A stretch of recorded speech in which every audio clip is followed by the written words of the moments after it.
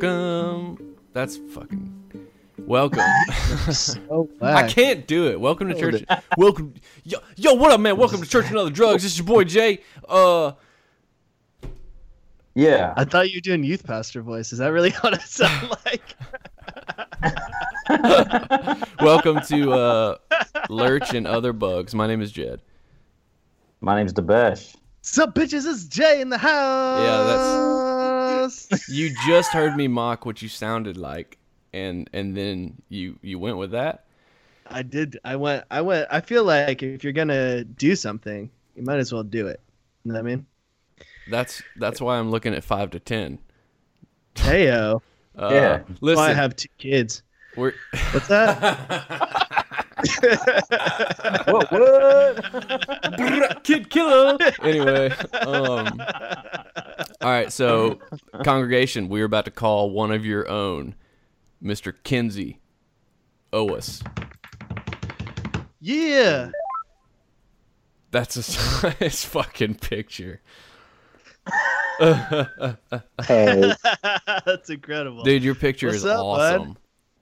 thank you. I don't actually remember what one it is. It's you and 2 other dudes doing some kind of face. There's That's- tongues. yeah. Tongues are out for sure. Oh yeah, almost always there's tongues. Dude, Kinzie, you are live. Yes. What's up, man? What's up? What's up? Not, What's up? not much. I'm just hanging out in my apartment, Kansas City living. KC. KC. Dude, your team cost me a defense on fantasy like 2 weeks ago. Dude, It's unacceptable. Oh, is We're not- that when I beat you, Jed? Yes, That it we is. gotta- Dude, Dude. I'm currently in last place in my fantasy league because I'm off. I know nothing about fantasy sports like at all. I'm horrid at it. And so my friend's like, wouldn't it be funny if we put Kinzie in a league? So they did because they're mean to me. But now I'm in last place. There's 12 of us. I'm 12 and I'm currently taking on number 1 and I'm winning. It depends on Oh, yes. tonight's game because we both have 1 player in the game. I have Kansas City's defense and he has a Kansas City wide receiver in. Oh, nice. Yeah. You know what's even You're more like the sad than taco of your league. You ever seen that show, The League? Yeah, I'm like the taco of the league. Exactly. that? You picked That's 5 awesome. kickers. Yeah. You might as well. Dude, you know what's worse is Jed and I are in a league, and my wife is crushing us all. No. She's Every not single one crushing of me. us. She's not She's crushing. crushing you. No, she's not. I destroyed her in points this week.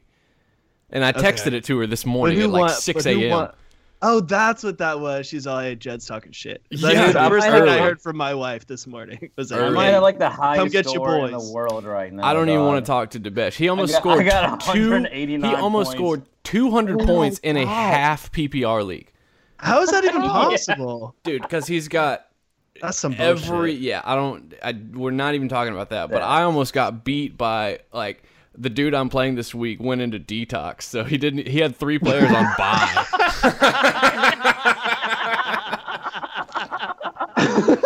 I was like, yo, let me hold Lamar while you're in perks. detox. Let me just do make you get like a 2-week hold, bro. Come on. Yeah. You're not going to use him? Oh. You're not No. gonna Well, and here's the thing: is my friend texted me and was like, "Dude," because they are trying to help me. Is the funny thing? Like my friends know I'm bad, so they're like trying to help me. And he texted me with a suggestion that like everyone was like, "No, you need to do this," and then ends up that player doesn't even play, and the player I benched got like 18 points this week. And I was like, rule number 1, don't listen to anyone. never listen to Yeah, anyone. No. Go with the heart. Rule number Yeah, 2, that's- whoever you bench is going to score 40 points. Yeah. That's just how it Attention, goes. no one. Oh. So, dude, why do you love us so much? So, funny story. I just graduated from college in May. Congratulations. Thank you Golf so club. much. My parents were just as surprised.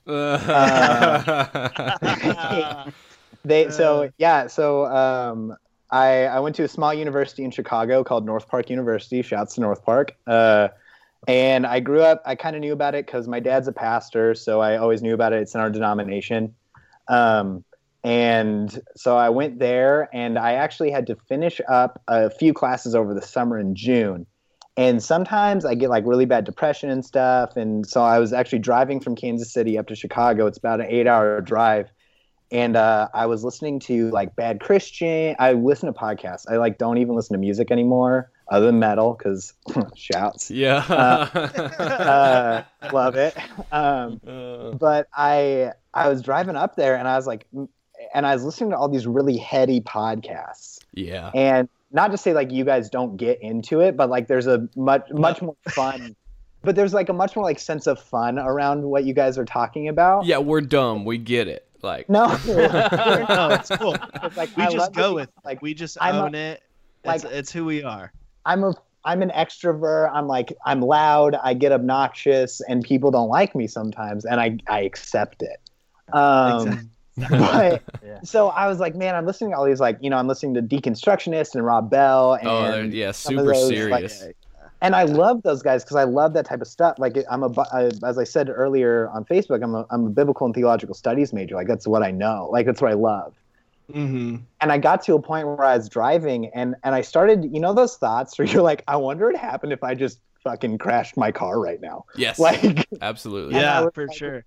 And I'm driving up to school and I'm like, I don't want to go to a month of school in June. Like I've just spent 2.5 years long distance with my girlfriend. Oof. Like I've been in Chicago. I love Kansas City. I wanted to be in Kansas City and I'm about to be gone for a month. I literally slept on my friend's couch for a month. So I was like, man, I don't want to do this. And I remember listening just before I pulled into this one town and kind of had a little bit of a breakdown, though. I remember like looking through some podcasts and I saw Churchandtherdrugs and I was like, this is either going to be really cool or these guys are going to be like, it's the opiate of the masses. Yeah. Yeah, dude. I was like, man, 50-50 of like possibly maybe losing my faith right now, but I'm loving it. Yep. So I went to it and I saw the one of like you talking with your dad. Yeah. And like I was listening to that and I remember listening to it ending and I pulled into a Taco Bell because I'm a college student and I like drove through and I'm like talking to the lady through the like drive-through thing and the talk one isn't live. So there's just tears streaming down my face because I'm like I miss my parents, like I miss my mom, I miss my dad, like just all this stuff kind of going on. And so I found you guys in that and I listened to you guys the rest of my way up to Chicago. I had about 5 more hours. And I just listened to you guys and I loved it. Like I kind of just fell in love with that. And then the minute I got a job down here in Kansas City, I was like, man, this podcast, like I enjoy it so much that I was like, I got to give. I got to. That's so legit, man. That's awesome. Hearing stuff like that is nuts, man. Like, yeah, because I've had that experience with other podcasts, so it's you get that surrealness of like, oh wow, that's how like God and the world works. Is that right? It's awesome. We usually leave the inspiration to people like the liturgist, but we're glad we can have our little day. And it's also really funny because like the reality is like I was the good kid. Like I never did anything. I still don't. Like right. I never like. So it was really funny like being this kid who I've like always been sober. And I'm just like listening to you guys. I'm like, I connect in a way. Yeah, for sure, man. Awesome. It was so funny because you guys are like, yeah, man, Dirty Mike's crazy. He did all this stuff, and I'm just like, another one was I can't think of, is it Released into Captivity? Where he was like, I got into a car accident, and like all this stuff. Oh, and I was like, I remember one time. I was driving my car that was given to me for free because I'm privileged, and I accidentally bumped into a lady. I get it. I get it. That was real. Oh, dude. Like, when I turned 16, my grandpa gave me a 60,000-mile car. Man, life is hard. That's awesome. Like, it's just things like that. Like, there was something. Told me not to eat Taco Bell, and I did anyway. As my parents, like, when I was in high school, my parents would be like, what are you going to go sneak out? And I was like, no, because I didn't. But then sometimes I'd be like, Mom, I'm going to go hang out with Josh. But instead, I would go hang out with Josh, and then we'd get in his car, and we'd go to our friend Colin's house and play Dungeons and Dragons all night. Bro. Yeah, I think we need to get your edge. mom on the phone, and you need to make amends, like, pronto. My mom literally is like, "You're such a nerd." Like, What? my mom says, What's funny is that's how I was. So, like, the moral of this story is that, like, you're gonna end up doing heroin. But so, right? but so in 6th grade, I remember I don't know what it was exactly. I think I just said, like, damn it. I don't even think it was past damn. It might have been shit. And a teacher goes, "Who was that?" But she didn't know. And in my head, I was like, she's going to figure it out. She's calling my mom. I got to get on top of this. So when I got home, I said, "Mom, I cussed at school today." And, like, I think I cried a little bit. And she was like, okay. Like, so that's how, So, like, give it time. No, exactly. Heroin's on its way. I've been saying that for years to my mom. I'm like, "You're lucky. All I did was play Dungeons and Dragons." No, well, it is cool because I'm so terrified of having kids. But then I do realize, like, sometimes, like, people don't have to get in trouble. Right. You can graze and nerds still end up badass. So, like, one man's Dungeons and Dragons is another man's crack dungeon. Crack Dungeons and Dragons. Oh my god. We need to make that game. You guys should make that game. It can, especially the also, dice. Well, it was really funny because, like, with that of just, like, my parents, like, my dad's a pastor. My dad was at one of the largest churches in America. He wasn't a senior pastor. He was one of the pastors on staff. Can we say which one? Like, do you guys? I can. It was Bayside Church in Sacramento, California. Okay. Do you guys know who Lincoln Brewster is? That name sounds really familiar. Christian contemporary artist. Did, like, a rendition of Everlasting God with the just sick guitar solo in it. It was lit. Look him up. You'll love it. But, like, he's like the celebrity worship leader kind of a thing. Okay. But yeah, so it's in Sacramento. My dad was on staff there for a few years. He was, it was really fun. Like, I'm used to, like, so, like, I grew up in, like, mega churches. Like, the very first church I remember was 3,000 people, and that was in Colorado. Jeez. And then I went to a church that was 15 to 20,000 on a weekend. Damn. Yeah, so it was, like, nuts. But that's, like, what I knew. And so it was, like, kind of funny because, like, in the same way as you were talking, Jed, when you were like, yeah, like, when your parents are a little more strict, or, like, your parents are, like, high up in the church, like, I kind of had that, but it was with, like, 15,000 eyes, like, always watching everything I did. But for whatever reason, instead of being like, "Oh, I'll just hide things that I do," I became a little narcissist and just went with it. Right. And I loved it. I actually learned to just love the attention on me. Right. And a dick. So, like, that's where it goes. Yeah. You know. So, do you think you've always been Christian, or you say you were, like, kind of loving the attention? Did you just, because I think, well, I don't know. I mean, kids just kind of, to the extent that we can understand stuff as children, like, do you remember when, like, you actually, like, when the rubber met the road and, like, you had to choose whether you actually believe this stuff or not? Yeah, I would say I've had multiple experiences with it, though. Like, I remember when my classic Christian story, I was 4 years old in the back of the car. My mom was like, "Do you want to be a Christian and accept Jesus in your life?" And I was like, "Yeah," but I was 4. Like, yeah, exactly. Yeah, exactly. You could have asked me if I wanted to, like, poop out green rainbows, and I'd be like, yes. Yeah, yes, I do.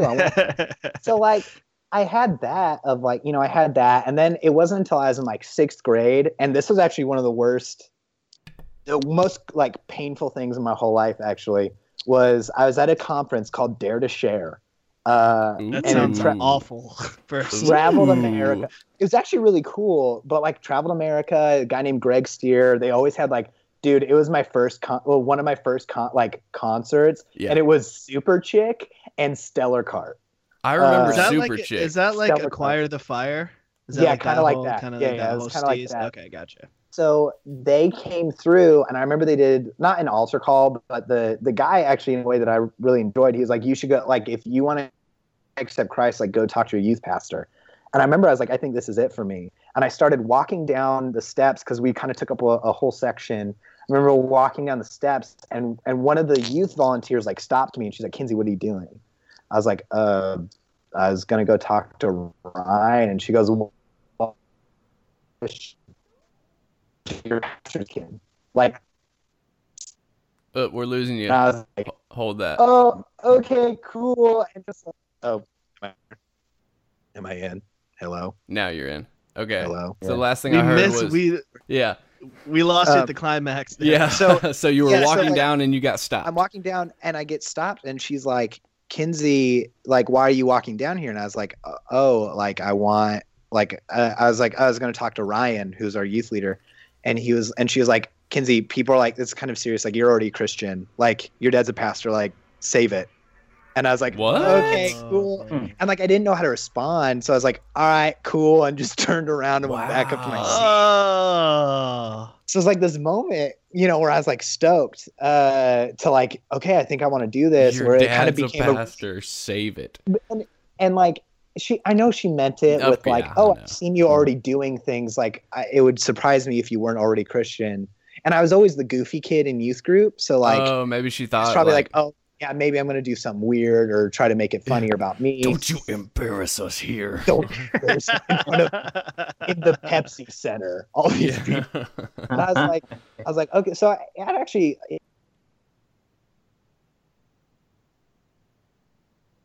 Oh, we got a full-on freeze. Damn it. I know. The interwebs. And then I was like, okay, well, whatever. And so I never told anyone because I was like, maybe it didn't count.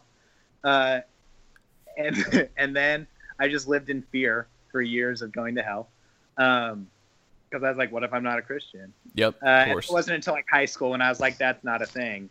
And I'm pretty sure Jesus loved me. And so in high school, I really rededicated my life to Christ, decided to go to school for ministry.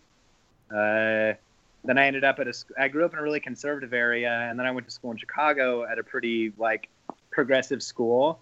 And that's where I was like, oh, wow, being progressive isn't a bad thing.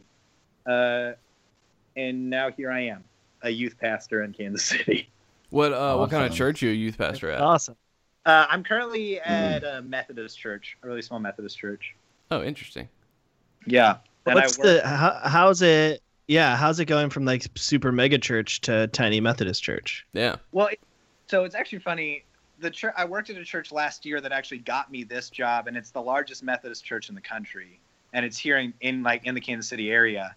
And so I worked there, cool. And then a friend of mine was like, "Yo, we don't have any positions open here, but there's one down the street at the smaller church." And smaller being like it's still like 200 people, but comparatively to being at churches that are like 15,000 is just small. Right. It's tiny. Yeah, that's small. So, that's small for me too. Right. And so that's been something, and like going from like my youth group when I was in high school was like 400 kids. That's like, well, yeah, no, mine was not 400. Mine was maybe like 100. Yeah, that's a lot of kids. That's how my church was. That's how my church was in Charleston. That's a lot. That's a lot of roll deep, dog. First fluffy bunny. That's a lot. I don't think there was like that many Indians in New Orleans. So like,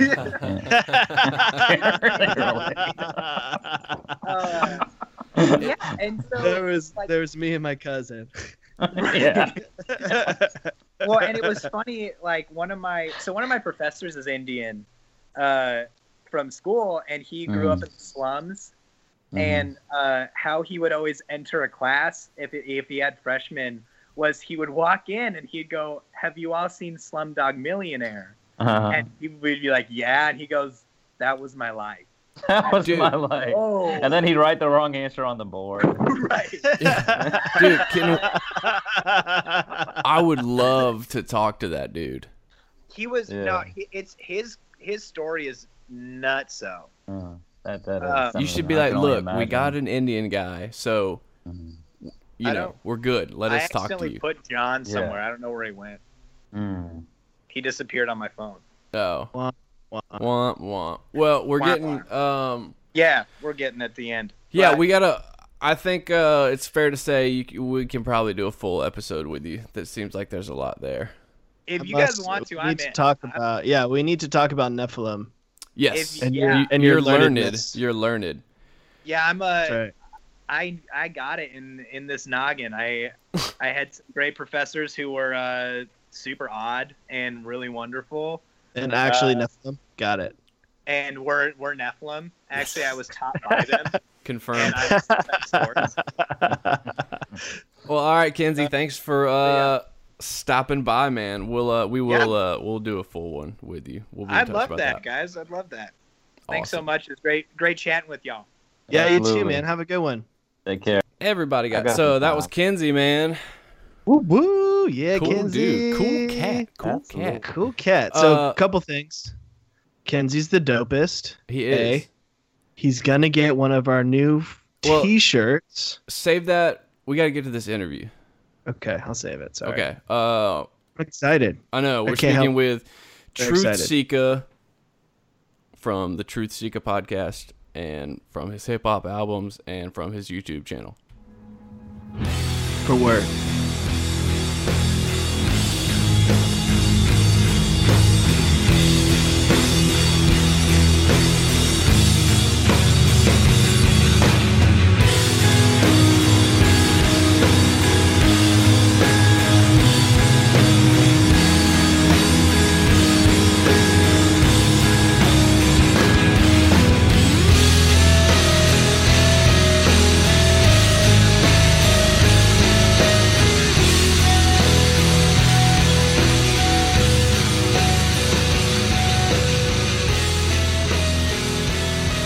Where you coming from, man?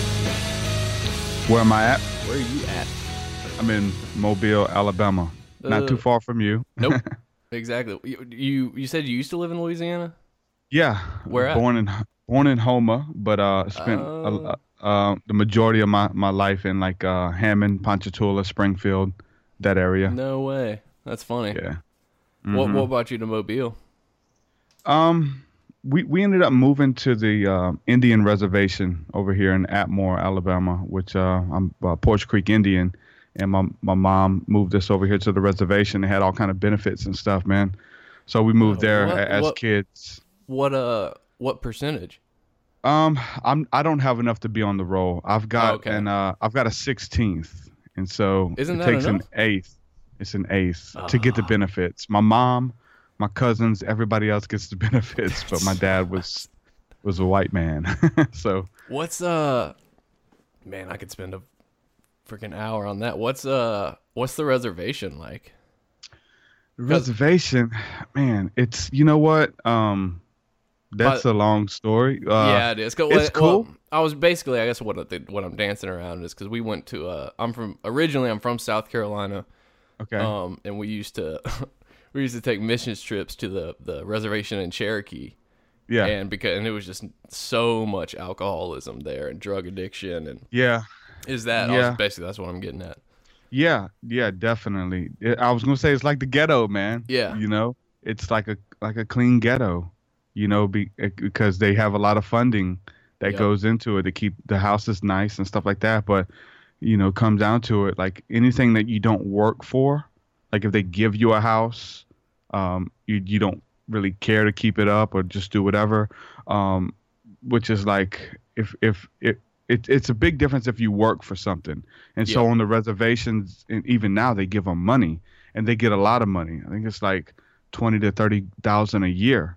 Like my cousins and everybody get just for being Native American. Dang. And so they have this entitlement, and a lot of them live off of that. They don't have jobs. They just get that little $20,000, and then they can have it broken down monthly, like $300 a month or whatever. It's just they pay your bills, all kinds of stuff, man.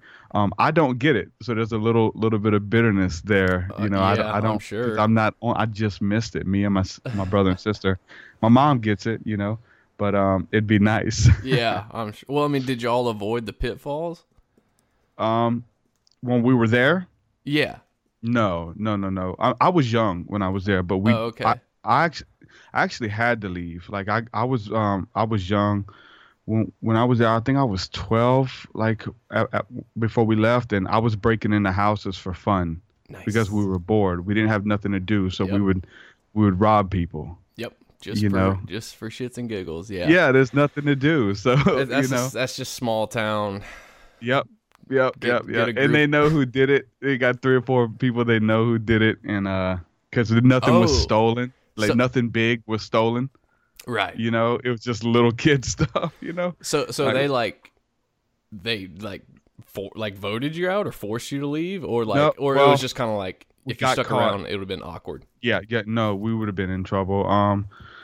So ended up breaking into this house and stealing some just money and then tearing up the house. My buddy was on the phone making 900 calls on these people's telephones. That's so and he was getting into it, which was the weird. It was the weird thing. He was getting into it, but like, dude, what are you doing? You're sitting on the couch talking to like women on 900 numbers, you know?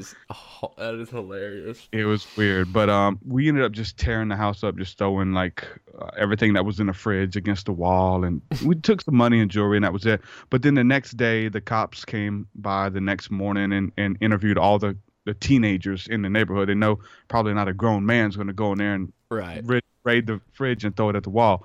So they talked to all the kids, and they ended up getting footprints off of the back door because it was muddy out. And it was at night, so we didn't know. And so I kicked the back door in. You got CSI'd. My footprint was on the door. So they asked us to get our shoes, right? They come to the door first thing in the morning, like 7 o'clock on a Saturday morning. Hey, can you go get your shoes? The cops and detectives. I go get the shoes, and they hold it up to the paper, and it's my shoe, you know, that they had. And I was like, well, you know what? I'll let my buddy borrow my shoes night to go to the skating rink. You know, good call. I was like, oh, really? Tell us more. And I'm just trying to buy time, but I left the city that day. Like I went and actually stayed with my grandmother. But then we were getting ready to move anyway, so we come back to the city to get our stuff and get everything out the house. And as we were leaving the reservation, the cops pulled us over and said, "Do you have Derek Grosskurth in the vehicle?" I said, "Yeah." Take him down to the station. We got some questions we want to ask him, which they already asked us. I did have to go down to the station and like give a statement and all that, but they knew it was me. And so instead of my mom taking me to the station, we just left the city. You know, and that was my that's funny time. Which I still go back there now. You know, I was 12 years old. I'm statute of limitations. You're good on that. Yeah, hopefully. Oh yeah. Hopefully. 7 years, man. You're golden. Yeah. So that's the whole reservation life. But yeah, it's like that, you know. And but I miss it though, honestly, because there's so much community. Yeah. I envy it. It was like community, man. Just a big neighborhood full of kids. They gyms, basketball courts, like arcade games. Like in the gym, they have a community gym. And right when we moved there, we wasn't in school yet, so we went to the gym to check it out. Went to the back of the gym, and there's an arcade room in the back of the gym, pool tables and the walls of arcade games. Oh, that's and we just walk up there, and I press start on one, and that mug started playing. I'm like, hey, I'm playing. All of them were free. All free, dude. Oh, that's what we did every day, man. We had an arcade that was all free, and that was the hangout spot. Yeah, it was really cool. That's how you keep kids out of trouble. Yeah, no, I get, like, I think that's hitting on something that is like plaguing society in general right now, is everybody's so isolated. Like I kind of came of age in like I spent 15 to 28 in and out of rehab treatment centers. So like I formed, it was basically like kind of like a summer camp, college dorm type situation. Like, so where like everyone I was around would form really, really close bonds to. And then every time I would get out, like I was so quasi-institutionalized that I would just feel like super alone. And then, you know. That's saying a lot, man, because my brother just got out yesterday, 8 years.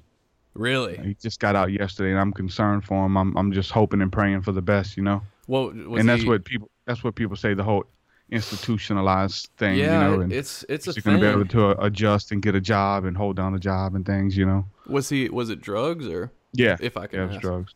Yeah. Mm-hmm. Did he stay sober while he's in there? No, he talked about struggling with it, and hopefully just weed. I don't know. Hopefully just smoking weed maybe. But he talked about struggling with it and having dirty urines and stuff. So man, hopefully, I mean, he seems to have his head on his shoulders. I mean, 8 years, man. You got to, right? Oh yeah. You got a long time to think about a game plan to get your stuff together. And there's so much stuff that I've experienced since he's been locked up, in life in general. That's just beautiful with a family and traveling and hiking and little things that we didn't get to experience as kids that I've experienced now, and he hasn't, and he's much older than me. And I'm just like, dude, I want you to go for a hike in the forest, dude. You know what I'm saying? Like, we didn't do that as kids and stuff, and just the beauty of life versus being, of age now and kind of up there now. He's in his mid 40s, and most of his time has been locked up. It's really crazy, Yeah, and he's going from like when he got locked up, there weren't even smartphones to like think about our like. You know what? He got a. I mean, they got him in there. No, he just got one. Oh, okay. He just got one because he went to work release for a couple months. He was he went live on Facebook and he's just staring at it, and he's like, it's like shooting up his nostril. He's looking at the phone. What is this? And he don't know. He's like tapping the camera. It's like funny. A monkey, like a monkey, exactly. Just looking at it. What is this? No. And it's so funny seeing him tag everybody and just doing all kind of weird status updates from the prison, and it's just kind of weird, I was gonna say I can get with you afterwards. I have a buddy who does a podcast called Released into Captivity, and he has like a ministry of their whole thing is helping people that just got out of prison. Like, they'll go pick people up that don't have rides. That's his whole deal. He did 10 years in his organization. It's like the Anti-Recidivism Coalition. So like I can hook you up with him. Yeah, he's actually in Hammond too. So he's in Louisiana. So right on. That's what's up. So all right. So if people don't know, you're Truthseekah, hip hop artist, media mogul, billionaire. No, I'm just kidding. So you got a podcast. You got a YouTube channel. I listen to some of your stuff too, and this is coming from like not a super huge rap fan. It's good stuff, man. Yeah, thank you. Kind of what kind of fan are you? I'm everything from like movie scores to like death metal to Elliott Smith to like Modest Mouse, kind of all over the place. Yeah, it's cool you say movie scores, because I was just talking to my wife. What's his name? Not Wes Craven. Who's the guy who wrote John Carpenter. John Carpenter is going on tour. Oh, no way. Doing the scores, because he wrote all the music to his movies. And so he's going on tour playing that music with the movies and stuff in the background. That's awesome. Awesome, dude, because I'm a horror buff as well. So that would be awesome, talking about movie scores and soundtracks and 80s soundtracks as well, as far as like the, the movies and Stranger Things just coming out with that music and stuff. Yeah. So how did you get into podcasting? Podcasting was something we did, I want to say 2011, and we would do Bible studies and have open callers call in with questions and prayer meetings and stuff like that. And that was kind of birthed out of what I'm still doing now, of just having awesome conversations with people on the phone, friends, because I drove a truck for a living, and we would have 2-3 hour conversations, and we're talking about the Bible, we're talking about the books that were taken out of it, we're encouraging one another, like doing ministry over the phone for hours, and having 4 or 5 people call in on three-way. And I got my headset on. Other truckers or just people you know? No, just people. They'll be sitting at home. I'm the one in the truck. They'll be on their job or sitting at home or wherever, man. And we kind of just had this tight-knit group of people. And just like, man, other people need to sit in on this conversation. So it's always like, we should record this. It's like, we could just go live and take callers and stuff. So back in 2011, when Blog Talk Radio was free, signed up for a Blog Talk Radio account, and we did Bible studies and kind of learned how to, use that and take callers and all that kind of stuff, and then got into interviews and just learning how to talk, learning how to actually give an interview and not talk over one another and stuff like that. You know, you learn the etiquette of podcasting and stuff. And from there, kind of been off and on for years here and there. Then I got into more the esoteric field with the podcast, and it started blowing up, the podcast, when I started having big researchers on and people I was like looking up to, and having them on the show, and they would like share the podcast with their followers, and I'd have 2,000 streams, like, you know what I'm saying, overnight, and with like the bigger people that I got on. So I was like, man, let me keep reaching out to these people. This is awesome, you know, and kind of making a little revenue from it through YouTube. And then kind of getting to a place where I wanted just to be consistent, because it was always 4 or 5 episodes and then 4 or 5 months down, you know, come back, do one every week, and have 4 months booked, and then stop for 2 months, you know. And so now I'm just getting back to where I'm consistent now, and I'm actually doing this full time. So what about conspiracy? Like, because I'm into conspiracy because I'll go first, because I was super, it kind of went hand in hand with like my drug use, I guess. Like, I started tripping in high school, and so that's kind of when you know, when you trip, it breaks you out of the box, and you have all those realizations that, like, what is society, man, and like all that shit. So I guess that's what started me looking at the man behind the curtain sort of thing. And then I got into Nephilim, because my thing with conspiracy theories was I came to a spot where, because I'm a Christian, so I came to a spot where I was like, why would God even, like, how does this fit into the Bible and Christianity? Because some of it would just hit a wall where it's just like, well, God just wouldn't allow that. Like, why would this even be a thing? And so when I found out, you know, read Enoch and Jubilees and all that stuff, and found out about the Nephilim, I was like, it's kind of the underlying thread that ties everything together. Yeah. And so that's kind of how I got into it. But what about you? I think I kind of got into more of the deeper spiritual stuff, because like I was involved in like really deep witchcraft when I was a teenager. Can we talk about that?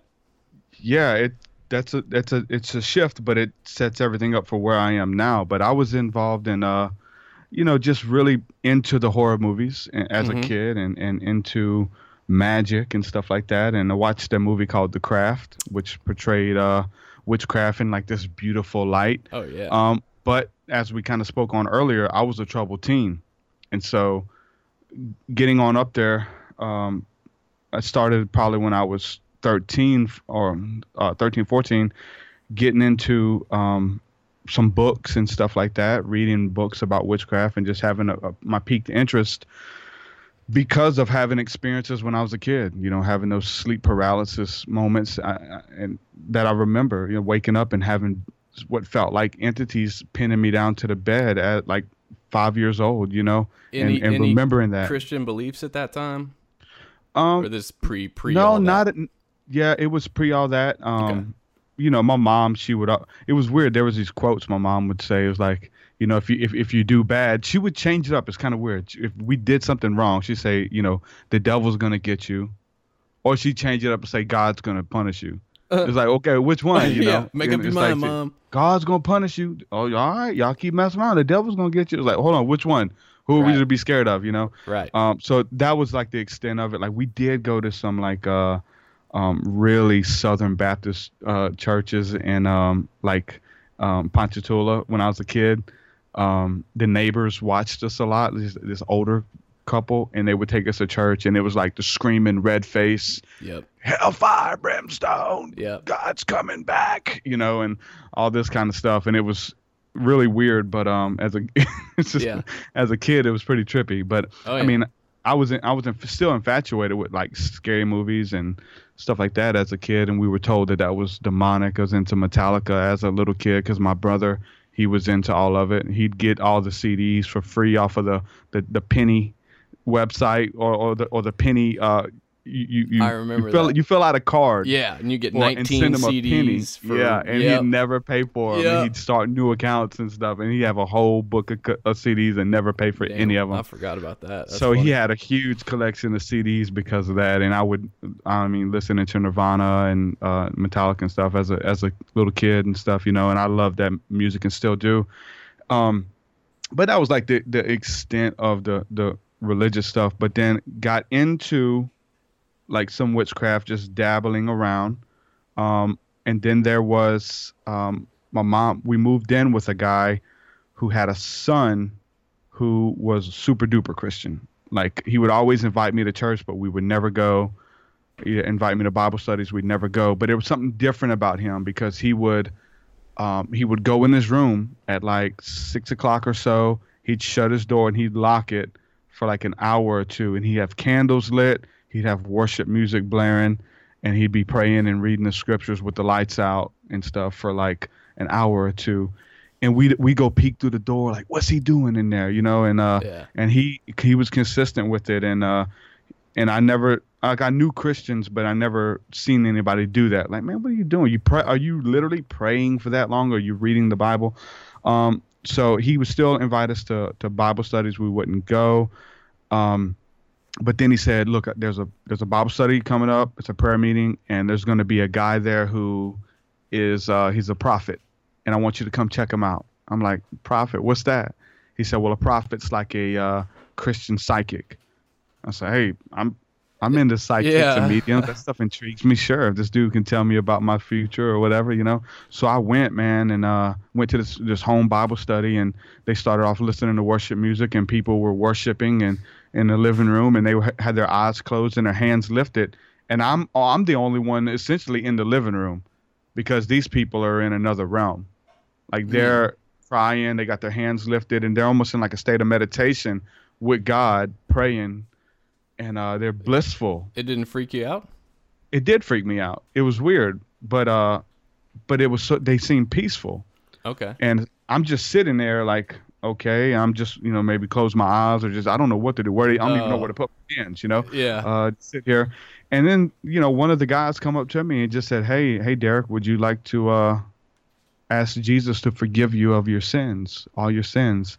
And just being kind of in awe of that moment of them just being in this blissful state, I said, yeah, I would like to be forgiven of my sins, And he prayed for me. He prayed that he led me in the sinner's prayer or whatever, asked God to come into my life, forgive me, acknowledge that Jesus died on the cross for my sins, and put my faith in him. And when I said that prayer, man, I felt an immense fire enter my body and come over me, and I began to tremble and shake and start crying. And I felt this fire cleansing me out and of all the wrong I had ever done. And it was the most beautiful, euphoric feeling ever, better than any drug, better than marijuana or drinking beer. It was this presence that come over me. And I was just shaking uncontrollably, crying. And it was powerful. It changed my life. And from that moment, man, I received the baptism of the Holy Spirit when I asked Jesus to come into my life. And that was in 1998. And so there was a couple months where we would go to prayer meetings, and that type of thing happened like at every prayer meeting with me. Like that feeling would come again to me, and then it would get on other people too. Like so it was and it was weird though, because it was certain people who could pray for you, and that would happen. That was the weird thing. And it was the guy who we lived with who spent hours in his room locked away with God. And when they prayed for people, stuff happened. And it was the other guy who led me to the Lord. They were like right-hand men. They did everything together in ministry. And that's one thing that they didn't play with was their quiet time of getting away to pray. And they would leave meetings. They would leave to go and pray. And they would walk out of the room with power, man. And it became real. And we all can pray and we love to pray, but when those guys put their hands on you, like stuff happened. See that, and it was awesome, man. That I wish I haven't gotten away from. I've had experiences like that, and I guess it's only maybe because I've been listening to BC too much or something. I don't know, but it's like I'm a supernatural guy, and like I'm real big into I guess that's why I was a drug addict too, but I'm real big into like feelings as well. And like, I've gotten like way more, not skeptical, but like questioning what that is, like what you're describing is. And like, I don't even know how to like frame what I'm saying, but it's like, did you ever have any experiences? Were you thinking like this is like the witchcraft? Like, did you ever have an experience? Yeah. Yep. I did, because there were times. So I got into witchcraft even deeper after having those encounters. Oh. So we ended up leaving the church, and it was only for a couple months though. And I was still a teenager, and because I moved to a new city, and all I knew was Christians, and all I knew was the church realm and Bible studies and church, and I loved it. But you know, I was still young. I was still trying to smoke cigarettes here and there and stuff. But I quit weed cold turkey. Like, I didn't want like that high. That was a supernatural high that I didn't have to buy. You know what I'm saying? Mm-hmm. And it's and I told my cousin was with me when that happened, and I told him, I said, look, dude, you need to give your life to Jesus, man, because we can pray together, me and you, and we can feel that euphoria. We can press in, because it really took the, you know what I'm saying, the drug experience away from me, and it replaced it with something even greater. And he was like, nah, man, I don't want to play with it. I don't, you know, he was so skeptical, so he didn't have that encounter that I did. But so that only went on for a couple months. I got into school, and the first day of school was like, that was it. Met new friends and hung out with the druggies on the first day of school, random people. And then from then on out, it was like slowly downfall. And this girl gave me some acid one day at church, and I did acid. I've only done acid one time, and I did it at church. What was that like? Yeah, it was insane, man. I bet. It was crazy. Wasn't fun. I also bet that. Yeah. Yeah, it wasn't fun. They knew I was tripping, and I had to go talk to somebody. So yeah, that's good. Awful. Pulled me in the back room, and it seemed like what seemed like to be an eternity back there. And the guy's face started shaping and morphing and dripping like a Rob Zombie painting out of some of their album artwork. And it was just like, he was morphing in front of me, and the shapes in the carpet were just pulling me in, and very weird. And it lasted all day too, like glimpses of it all day, which was weird. So did you ever have? So I haven't ever had the chance to. I've actually dated like a Wiccan who eerily like she was into tarot, and I've met some people that are into Reiki and stuff, and but I've never talked to anyone that was into witchcraft. Like, did anything actually work for you? Like, what? Like, give me some examples. Okay, I'm trying to build up to it a little bit. So when I'm sorry. Yeah, no, it's cool. When I got out of Christianity, we started getting back deeper into the witchcraft and like studying the books and trying to make stuff manifest. And we got into Wicca. It was me and my girlfriend and all the other friends at the time. They would like do whatever I say. So I was like a leader, man. So hey, this is what we're doing.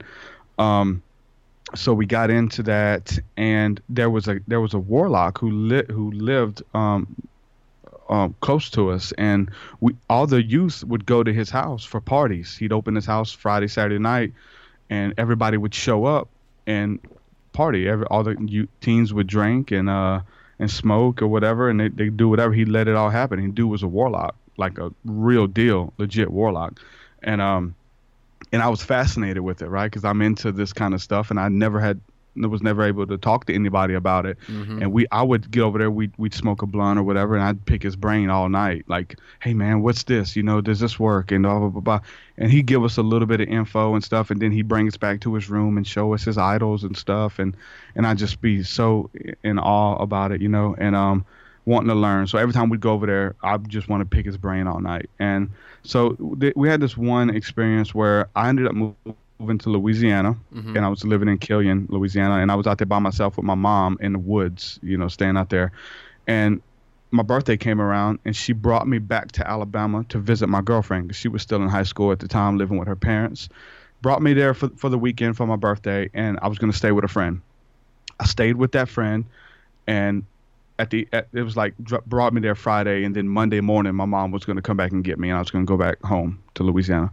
I stayed with the friend for that night, and I was going to go stay with another friend the next night. Okay, so the first friend, I robbed him. I had a big duffel bag, and I filled it full of video games and t-shirts and CDs and controllers and stuff. Went to stay with the next friend, hung out, whatever, did the same thing.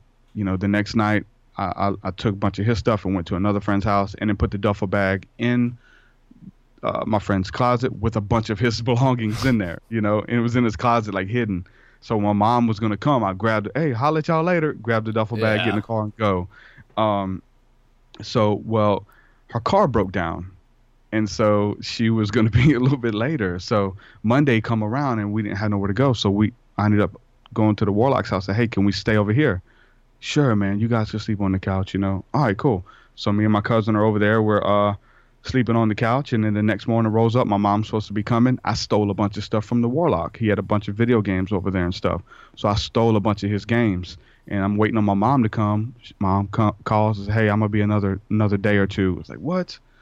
So we ended up going to my girlfriend's treehouse and sleeping in there. We snuck in there and we just slept in there with her, her mom and them are inside. Slept in the treehouse, and my mom still didn't show up. So we had to find somewhere else to stay. So we went back to the Warlock's house. And mind you, my duffel bag is across the street from the Warlock in somebody's closet. And we're back at the Warlock's house. He said we could stay there again. So there's a bunch of people over there. They're starting to have this big party.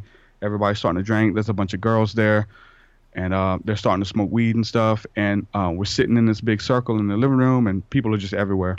And there's a bunch of people there who I don't recognize, a bunch of older dudes, and they're all wearing black, and they're quiet. And they were sitting in the living room too, and we were sitting there. I'm like, hey, some more Warlocks, I'm ready to pick their brain, I'm ready to get into this. And so we're sitting there, and somebody walks through the door. One of my friends walks in through the front door, and he hands the Warlock dude the video game that I stole, and hands it to him right in front of me.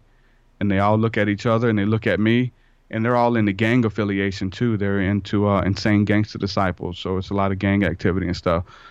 So they look around and said, okay, we know what we got to do. And I was like, oh, we're finna get beat, dude. Like, they're finna jump us. All these people are gonna jump. All my friends, I stole all their stuff, and they found the bag, So they get up one at a time, those dudes, and they walk to the back of the house. And I'm thinking that they're going to go get baseball bats or something. And I whisper to my cousins, like, dude, we got to go right now. What, man? They're fixing to smoke a joint. I said, dude, we got to go, bro. We got to go. What, man? I said, bro, they found all the stuff I was stealing. So he's like, oh, man. So we get up, we walk outside. And they all went to the back of the house, and we're outside, and there's a bunch of people, and we get some random dude to ask him if he can bring us back to my girlfriend's treehouse. So we're going to just go in there and crash for the night. He says, okay, some random guy. We get in his car. He brings us to my girlfriend's street. We get out. We walk to the tree line, and we're about to dart for the treehouse, but we don't want to make sure that her parents aren't outside. Nobody sees us. So it's dusk, and it's starting to get dark, and we start looking over there, and we see a light in the yard, and it's like moving back and forth in the yard. And at the time, I thought it was her dad outside with the flashlight, but we watched that light for about 45 minutes, which seemed really odd. And it started getting dark, and we was ready to see when we can make a run for it to go to the treehouse without being seen. And it's like, dude, it's getting dark. I think we can make a run for it. So we go around to the side of the tree line. And when we did, this huge shadow figure formed. It formed out of nothingness. The wind blew, it formed. And if I could describe what it looked like, to me, it looked like an 8-foot tall camel. It formed, it ran past us, knocked me and my cousin down, and screamed. And when it passed us up, it was gone. And we got up, what the hell was that, man? Dude, what the hell? We're freaking out. And then we just dart off to the treehouse. And from that moment on, things start to go downhill, not only for me, but for my girlfriend. She's hearing like noises outside of her window and moaning, just weird stuff, sticks breaking. And I go back to Louisiana, and I'm hearing stuff, and I'm still doing witchcraft too. So you would think that would like scare you and say, okay, dude, get your stuff together. But for me, it piqued my interest even more. Like, because I want to be able to do that sort of thing. Yes. Yeah. This is possible. This is real. So what come to find out, he had a protection spell on his belongings that the spirits and entities would go out and bring his belongings back to him. And like I said, I got into it even deeper. trying to make contact with entities like that, and doing my studying on what's known as elemental spirits that are formed out of the 5 elements. And we got really deep into it, and I went to Louisiana. We got into tarot. We got into a bunch of stuff, and I ended up getting into a really bad place because I was wanting it so bad that I was trying to make contact with anything that was like willing to make contact with me, because I wanted to see something. And I ended up like going crazy, man. I ended up like getting possessed and going schizophrenic and hearing voices, and we would be sitting on the couch in the living room watching a movie. I'd see shadows out the corner of my eye standing in the doorway, and I'd look and they'd be gone, and something would run past the TV like a shadow. And then I would be sucked into a portal, man, like going into a trance, and I would get really cold, and my skin would turn white, and my heart would start beating real fast, and my breathing would get real shallow, and I'd start seeing all kinds of shapes and colors and spirits and stuff flying around, and they would be whispering all at the same time, but I couldn't understand them. And then I would snap back, and I'd be crying because I didn't want that to happen. I had no control over that. I was going crazy, man. And that happened to me a couple of times, and my health started going bad. I started coughing up blood every day, and I was like, I got to a bad place, and knew that I needed God in my life, man, because I couldn't go in public anymore. I couldn't look people in the face. We would go to like McDonald's to order food, and I had to whisper to my girlfriend's ear like the food that I wanted, because I couldn't look at those people and talk to them. It was so much going on in my head. And we'd go to like the convenience store to get groceries or something, and then everybody's staring at me, and I'm like scared. I'm like 14 when this was happening, 14, 15 and stuff, and going crazy, going schizophrenic, and having these weird panic attacks, and became like a hypochondriac. Thought I had, every time somebody mentioned like an ailment of testicular cancer, brain cancer, like I was like, oh my God, I've got it. I was in this weird place, dude, for a couple months, man. And it was very scary, dude. And then I would be sitting on the couch watching TV, and I put it on TBN, and I'd see Benny Hinn praying for people, and people worshiping God, crying, tears going down their face, worshiping God. And they'd be smoking a joint on the couch, and I'd be like, y'all, that's real, y'all. They'd be like, no, that's fake, man, that's fake. I said, man, that's real, man. And my heart would long for it, because I had been there. Mm-hmm. Like everybody who was in the house, they hadn't been there. They hadn't experienced that fire, that presence that I felt. And I knew that I needed to get back to that, man. And so ended up calling every church in the phone book saying, hey, I think I'm possessed with demons. I need to talk to somebody. It was like, damn, what did they say? Only one church called us back. One pastor called us back, and he called me because we had to leave messages, and I think it was on a Saturday or something. And he called me back, and the pastor came out to the house and prayed with us, and picked us up and brought us back and forth to church and back and forth to Bible study and stuff. And that was like the beginning of like turning away from all that stuff and getting back to God and really serving him with my whole life. And we had so many like miraculous things happen from that moment on, just when the next couple of weeks of God just showing himself to my wife and proving himself to me and his love and stuff. And I was because I went in my room and I threw all the idols and stuff away, all my idols and all the posters and t-shirts, CDs, threw everything away. And my girlfriend's over there and she's crying, what are you doing? You're throwing everything we own away. I was like, I got to get back to God. So it's like, you can do it with me, or you can go back to Alabama, but I have to do this. She's crying, and she's like, I don't believe in Jesus. You're asking me to believe in something that I don't believe in. I was like, well, if we can believe in the gods and the goddesses and the moon and the fairies and stuff, you could believe in Jesus. I said, look, funny. Try it for 2 weeks, man. And if our life isn't 100% better, we'll come back to it. We'll come back to Satan or whatever we were doing. And she said, okay. And then from that moment out, that was September 7th, year 2000, man. And I've been walking with the Lord ever since. Now it's been, you know what I'm saying? It's been a journey. I've been to different places and stuff, but with that walk, it's taken me to different places, and Christ is the foundation, and we go different places that, you know, but it went solely church, Christian, youth group, you know, that kind of stuff, getting back plugged in for years. until having some more supernatural encounters and fastings and prayers that opened me up to even more truths and realities even within the Christian faith, that just took me deeper, Yeah, I think, man, that's a crazy story. Like, yeah, and I'm sure that's why I believe, man.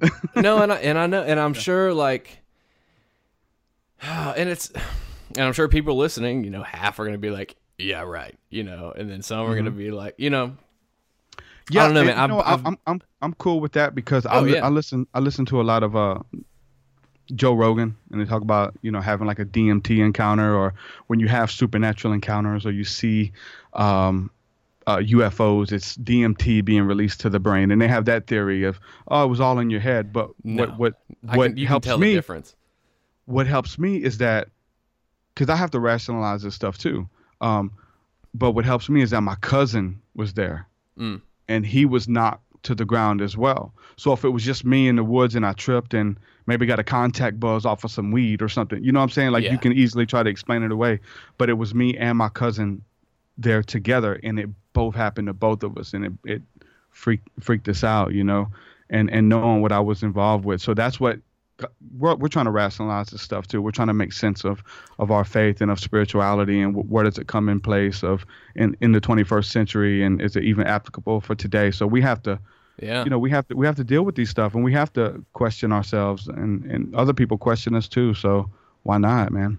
And that's like, so I grew up Christian, and then I fell away basically through drugs or whatever, and always thought I believed in God, and then finally tried not believing in God, like, actively, and and then that didn't work out, and I had an encounter similar to what you're describing, to where you can tell you're being oppressed, like, by something. Yeah.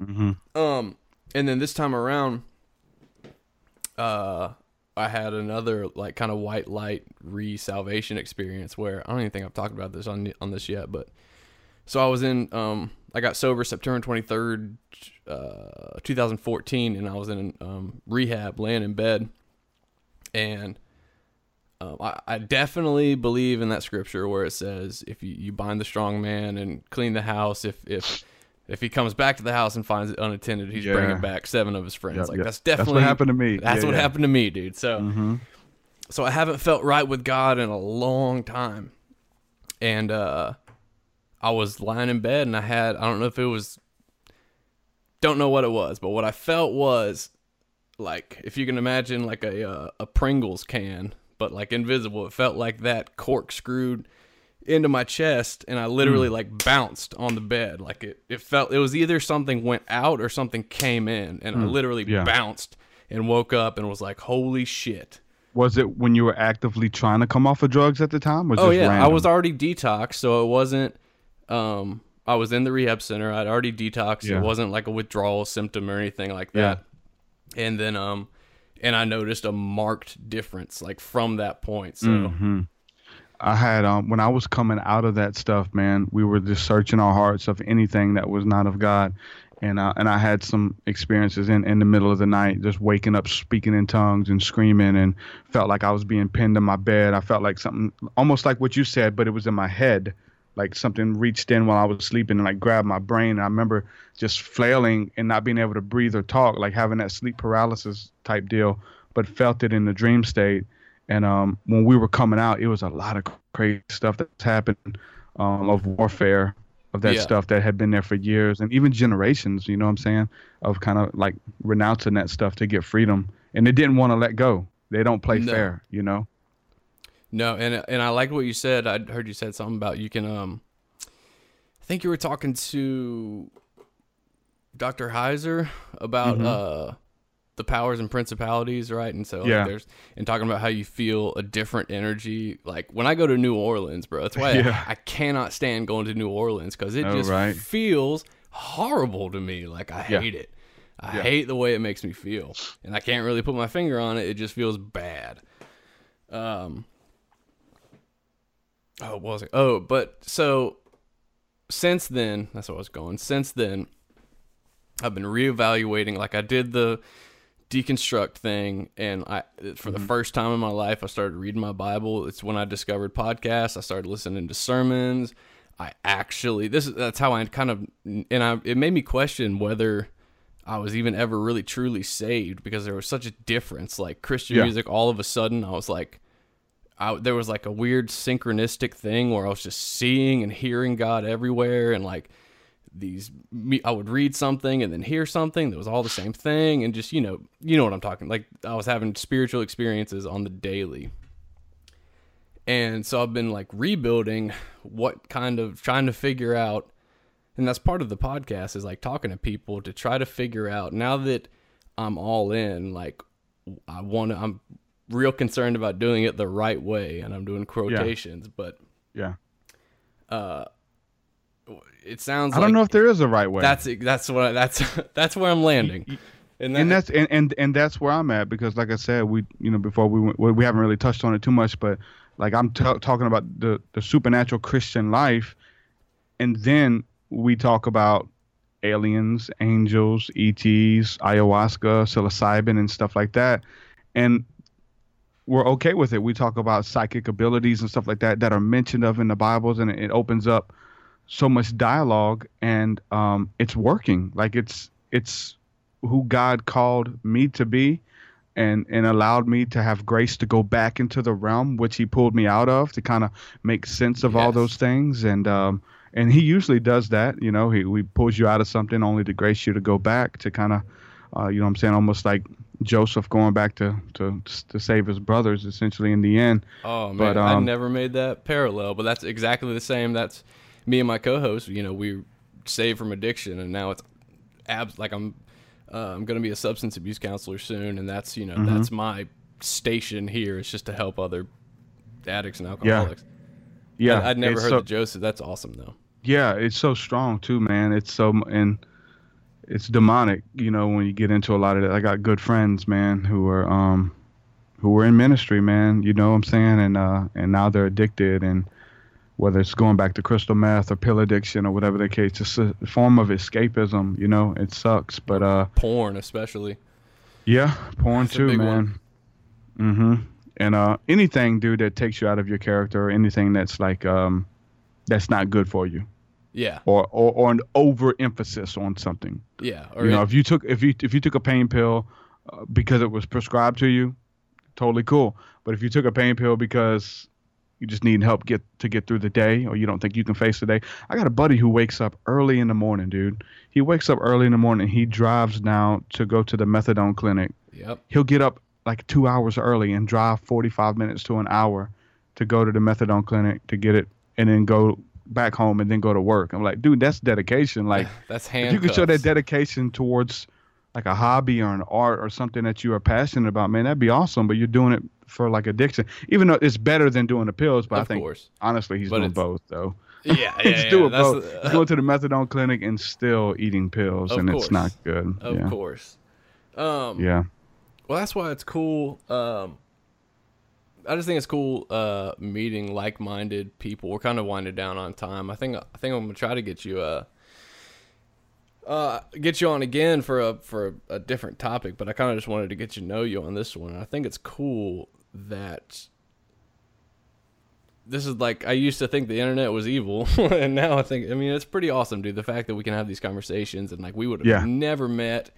It just so happens we're in the same Facebook group, and it's just very cool. I like how God is. Someone told me that like getting saved and getting sober is like the most psychedelic experience you can have, and I was like, that's very true, man. This shit is constantly surprising me, and I dig it, man.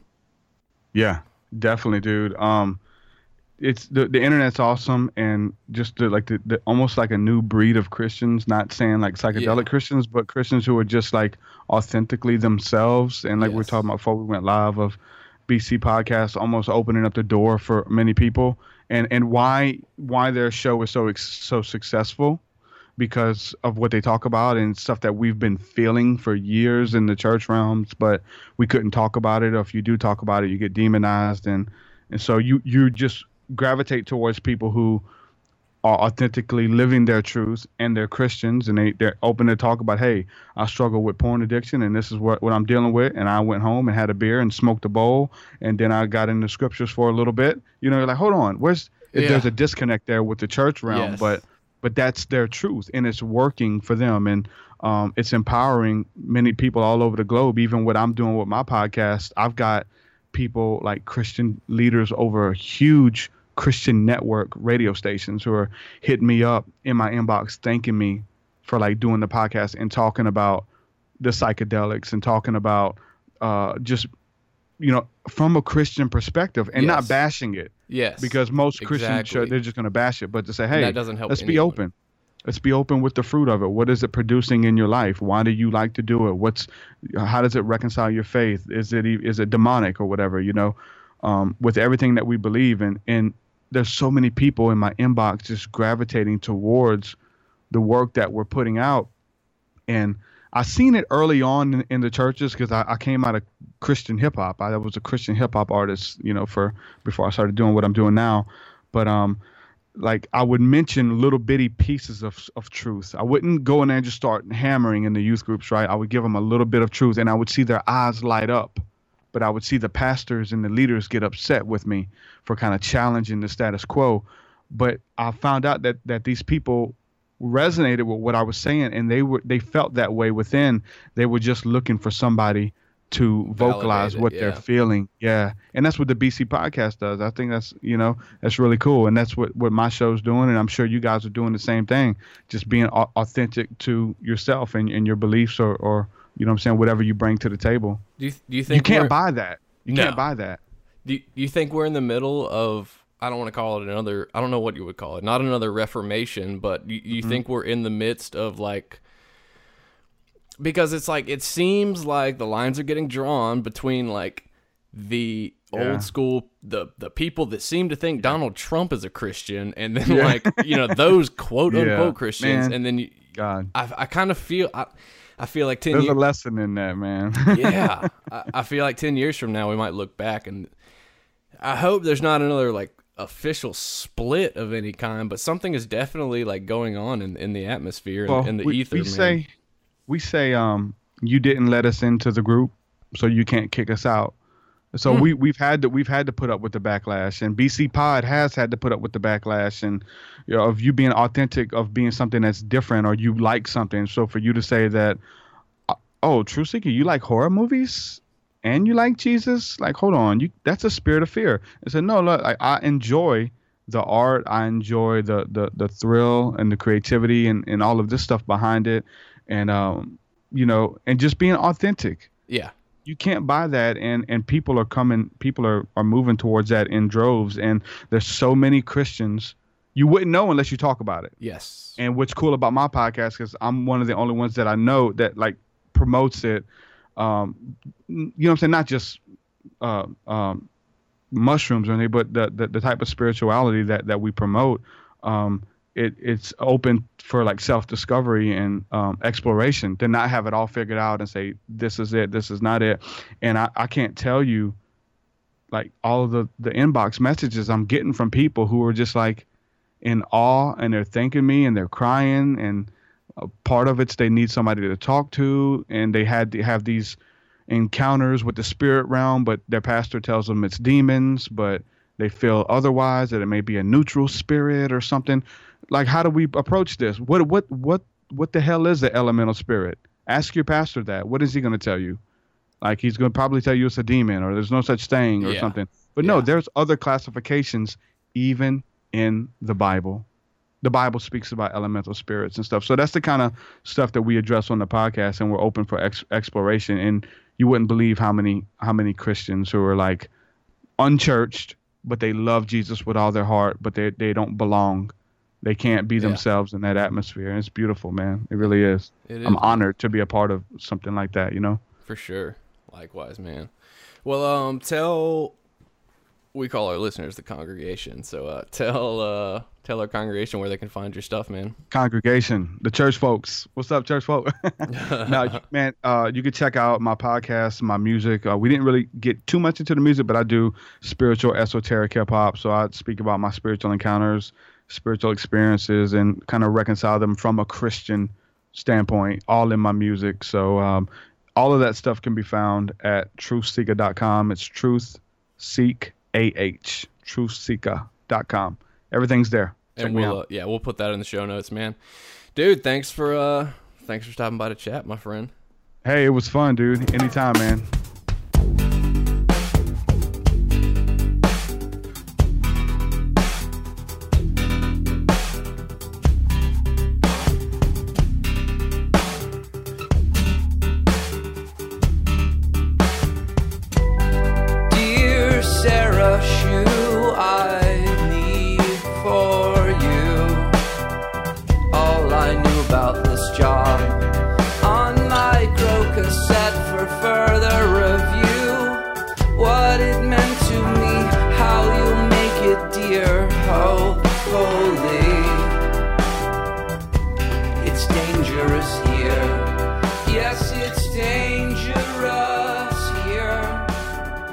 All right, well, that was a great, super great, grand interview. Yay. Debesh just went super good, great, grand, wonderful. Everybody on the bus. Yeah, we're already running long. So, what you got, Jay? Tell them tell the people what they need to know. We got some t-shirts dropping. Yes. So Jed dropped that fire design. It's so picture Dare, except CNOD. That's awesome. What's below it, Jed? It is to keep kids off bad podcasts. That's what I'm saying. Yeah, they That's what look I'm really saying. freaking awesome. And yeah, they look awesome. And I know what I'm doing for the next one. Jay's not gonna like it. I'm gonna hate it. I don't know what it is yet, but I'm sure I'm gonna hate. Use context clues. Whoa. If you make fun of Kanye on our shirt, I swear. No. But you're in the right consonant sound. Kanye. Anyway. Keanu. Anyway, so our boy Kinzie, who was on earlier, Kanye, he will be getting a shirt. Keanu, Kinzie. Can you tell the congregation why Kinzie will get a shirt? Because he is in the $25 Patreon giving. Yeah, which is a quarter bag, I think is what I made it as. So he gets free shirt. So that means if anybody, $25, man, that's like worth the shirt because they're gonna be $20 anyway. So come on, sign up. You get a shirt and you get bonus content, and you're gonna get interview you. We'll interview you. But Kinzie set the bar like real high. I'm not gonna lie. He is exceptional. So you better come. You better come with something. You better with it. Come. We need some very personal stories from you. Yes. About your first conversion experience, and crying in Taco Bell. That's very one good. Or both of those. Yes. Bonus points if it is the same, one and the same. If you got saved at a Taco Bell, and you were crying, and listening to our podcast, we know you're out there. There, statistically, there's someone out there. All right, so we'll see y'all next week. Later.